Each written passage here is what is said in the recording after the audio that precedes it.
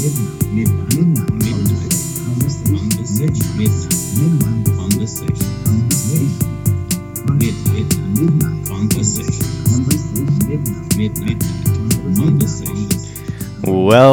to Midnight Conversations. My name is Stephen Banos. And I'm Anand Karaja. And we are here at the Australian National Centre for the Public Awareness of Science. Mm-hmm. And it's been a little while. It has been a while. It's been a while. How you been, Stephen? You looking older? You wiser? You got a bit of a beard now. I don't know if you have shaved in the last 4 weeks. That's right. My Greek genes serve me well. I produce hair very quickly. They do. It's a blessing and a curse. Yeah. How have you been? What's been happening on your end? Man, work's been crazy. Mm-hmm. I got sick for quite a while. That's right. But it was quite a severe illness. Mm-hmm. And I got tested to see if it was bacterial or viral, and they were like, "Yeah, it's viral." And it's an unknown strain. Yeah, But then I was getting better, so the doctor was like, dude, like just."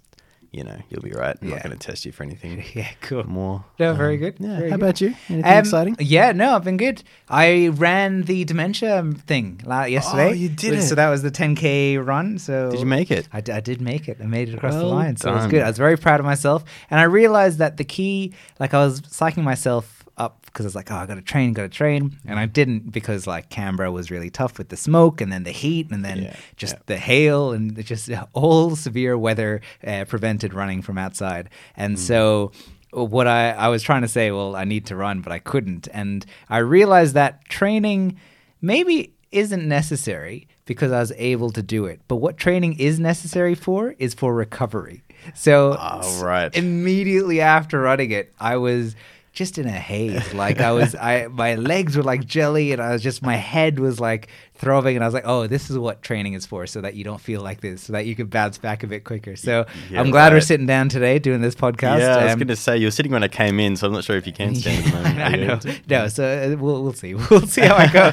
I've got your beautiful tea that you've passed on, which has super high caffeine content that we found out before we started. Made a cheeky transition from Lipton iced tea to Emma and Tom's. Yeah, shout out. Yeah, is this going to be a consistent thing? Is it Emma and Tom's? You're off the Lipton, is it? Maybe. It's been too long that you've been refused sponsorship by Lipton iced tea, so you're just game over. We'll see how hyper we get once the caffeine kicks in. Yeah, that's right. But in saying that, have we thanked CPAS yet? Yeah. Oh, okay, cool. Boom. CPAS done. In saying that, let's talk about today's podcast paper, which is going to be about what, Stephen? It is, I picked this paper because I wanted to talk about coronavirus because that's kind of the big thing in the world at the moment. Ironically, you got super sick and we couldn't do the podcast. Yes, quite the coincidence. And then I found this paper which had an interesting angle.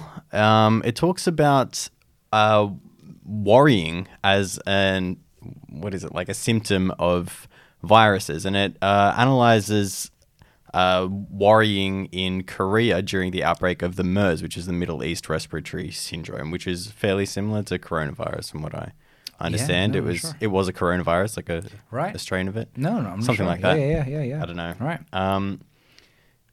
So you want to talk about viruses? I want to talk about viruses. Sounds great. Well, in the spirit of talking about viruses, can I bring back old but loved segment, which is, let me just pull up the little audio file here, if you bear with me. And it is...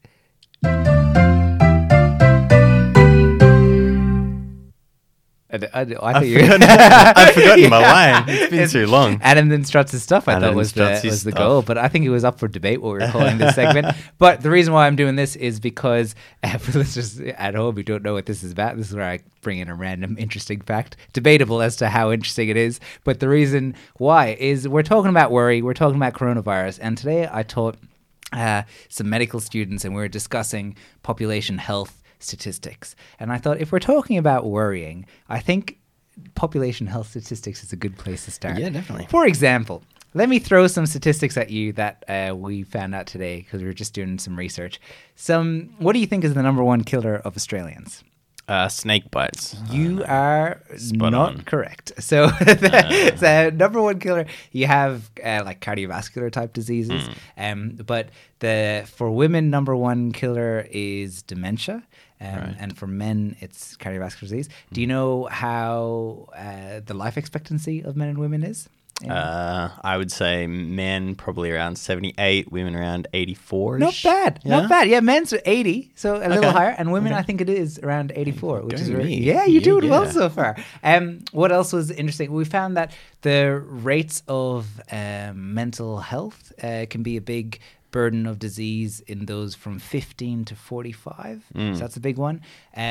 Other statistics that were really, really interesting were the fact that when Australia, whilst it's rated as being, quite high up in its overall life expectancy, so the life expectancy of Australia is quite good, and men, as you heard from Stephen, is less than women. What we do know is that compared to other countries, the life expectancy of men is actually quite high compared to men of other countries. So what that means is if you're a man compared to other men of other countries, you're doing pretty well. Immigrants are more likely to be healthier than those who are Australian when they become Australians.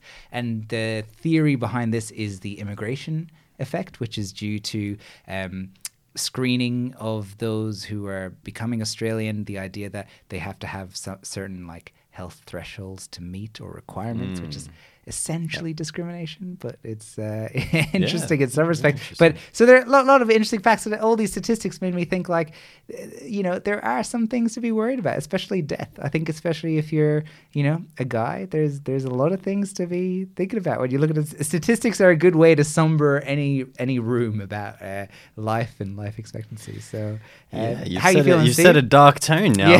Not that it was going to get any brighter. We're talking about Not really. about viruses. No. But yeah. Make sure you're saving some room in your brain for facts about things relevant to your PhD. And Yeah, that's true. That's true. We'll get that going. So did you have a look through this paper? Yeah, I did. I found it interesting.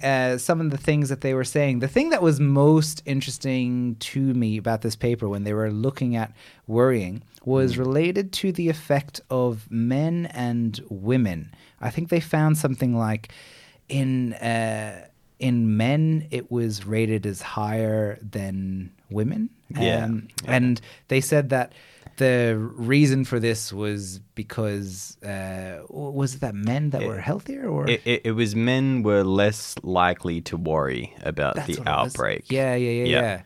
Women were much more likely to be found to be concerned. Which I was like, wow, that's a interesting. big stereotype. And it was like not even based within their results. It was just like an idea. They're like, well, maybe it's because men are just less likely to worry. Yeah, I mean, I interpreted that as men just kind of pretending to be tough, because the method here is that it was a survey of about 1,000 adults in Korea about it.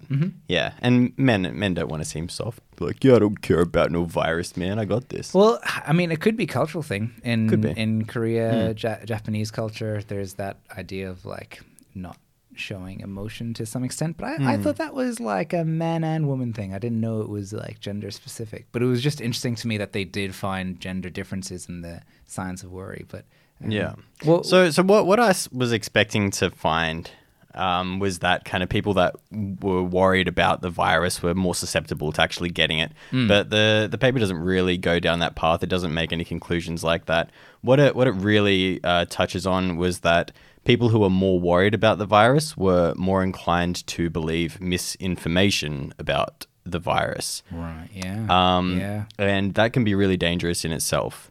And that's one of the big things now that's kind of come to light in the discussion around the coronavirus, because there are so many myths.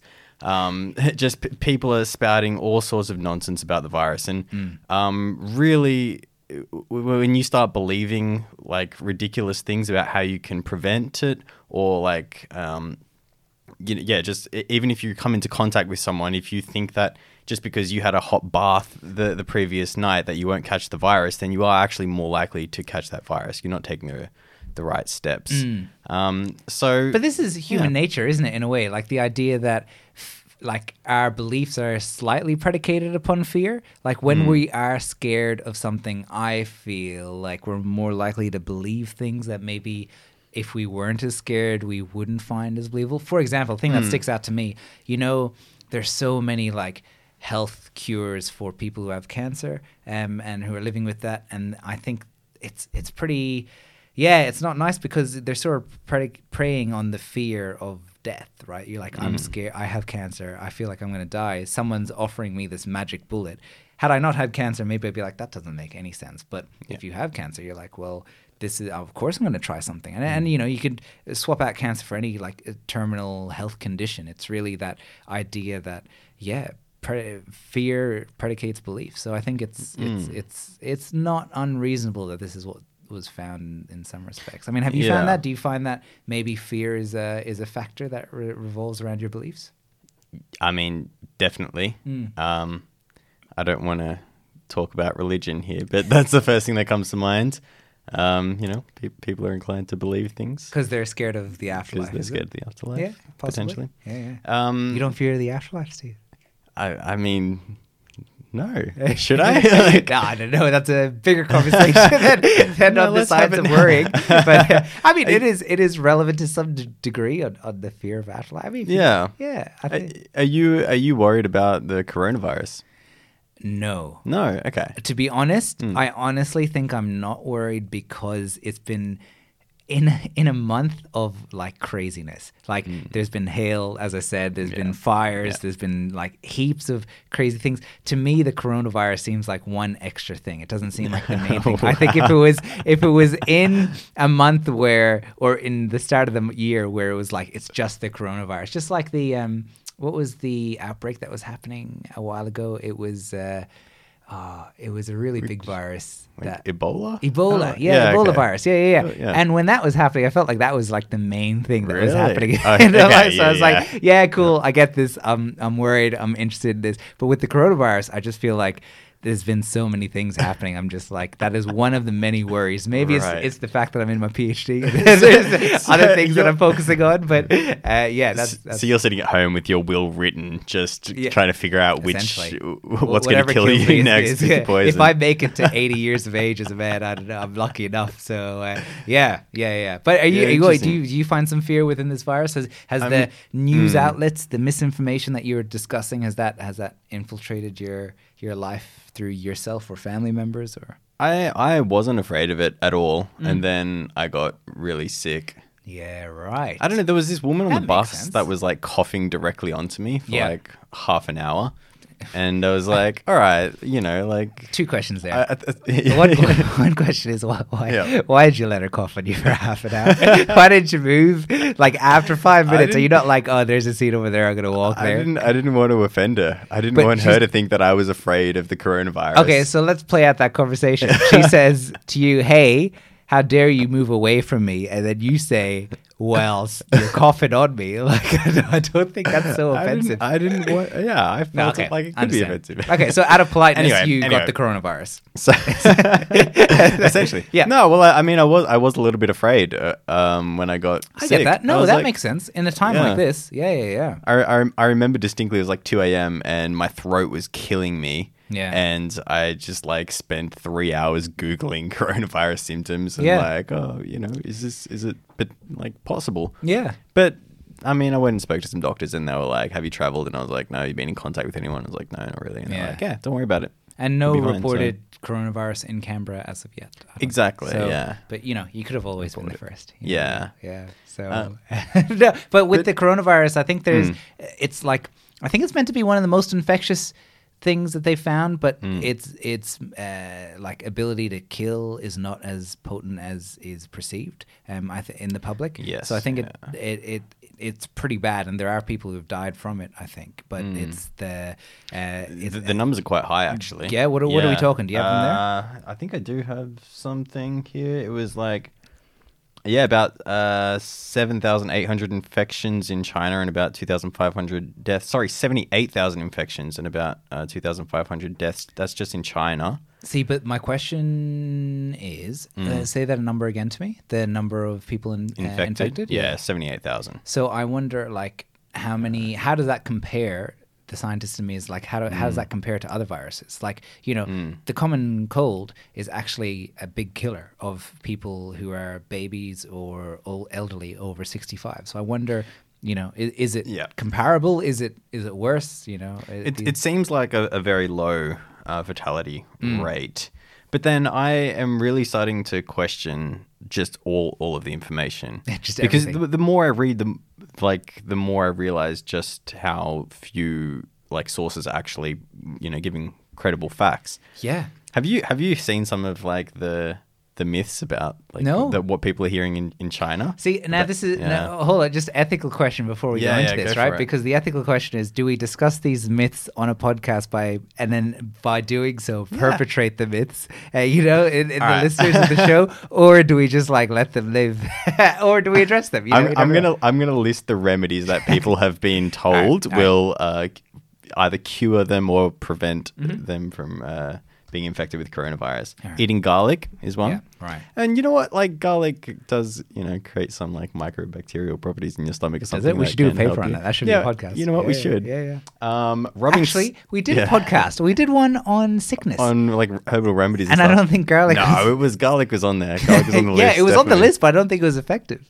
No, I don't think it was either. Yeah. So if it's not effective against the common cold. It might. Yeah, true. Mate, coronavirus. You don't know. Yeah, that's true. Keep going. Rubbing sesame oil on the skin. Oh, yeah. is one. I would have thought of Drinking bleach. Don't do that. No. Just don't do that. Really? Don't. Yeah. That's crazy. The other things might have some benefit in some other aspect of your life. Drinking bleach is just gonna make you Yeah. feel bad. That's not good. Taking a hot bath was one. Yeah. Using hand dryers. Yeah. Using hand dryers? Using hand dryers. They found out that the virus can't withstand heat. Okay. And so people are just like, oh, well, if I warm my body up, Makes sense. virus won't survive. Yeah, right. No, that's No, not true, guys. Yeah, right. And also spraying alcohol or chlorine on your body. Yeah. Which Well, is because it's very inside your dangerous. body, right? It's not outside. So Why are Yeah. you spraying stuff on your body, guys? But no, Don't do it. the thing is, Fascinating. we're talking about these things from the perspective of we know a little bit about science, and so this is. But if you don't know these things, then you don't know what's reasonable or unreasonable, right? So to the people who aren't sure, the best thing I say to you is always go to a source which is government affiliated. So the World Health Organization is the best one, and I don't think that's necessarily government affiliated, but that has all the facts related to it. But the issue with it is these people, they don't post all the time, right? They post what they know to be true at certain points of time, whereas news outlets every day you got cool, quick updates, bite-sized information about something scary. So yeah, it's hard to find good information, but I think when you rely on these organizations .gov it can help. So I guess the important takeaway is don't be too afraid of this virus, and don't create or spread fear based on information that you don't think is 100% credible. That's true. But I mean, I would counter it and say that's easier said than done. You yourself Totally. were Yep. sick, and you have those thoughts, right? That fear true. leaves, and it's super hard if you are sick. I mean, another message is if you're sick, get checked out and isolate yourself, because these are scary times, and it is important to be careful. But it's a reminder that always live life safely to some extent. Wash your hands. Is probably not number one thing you can do. And use a hand dryer, because that's there you go. But True. and saying that, yeah. anything else you want to get out there, Stephen? I feel I like you don't got a know. lot on your chest with this I don't know. coronavirus. Do you know what? I feel like I could go down a more political path with this, but this is a science podcast. This is a science podcast. And we need to focus on that. So Yeah, well, there's an interplay between science and politics all the time. So I mean, sometimes not. Politics doesn't always listen to science, and but there is interplay. So Definitely. Yeah. We will leave it there. Yep. It's been a pleasure getting Thank back you very into much, it. Stephen. Appreciate it. And don't die from the coronavirus. I will endeavor not to. If not, it'll be a very lonely podcast of me just sitting here. What I'll do is I'll like cut together bits of your conversations in the last like few episodes and make the counter. Then that way it'll be sad, but I'll make it work. Don't worry. It's more effort, but it's nice having you here, Stephen. Is what I'm saying. I appreciate that. No worries. Thanks, guys. See ya. Yeah.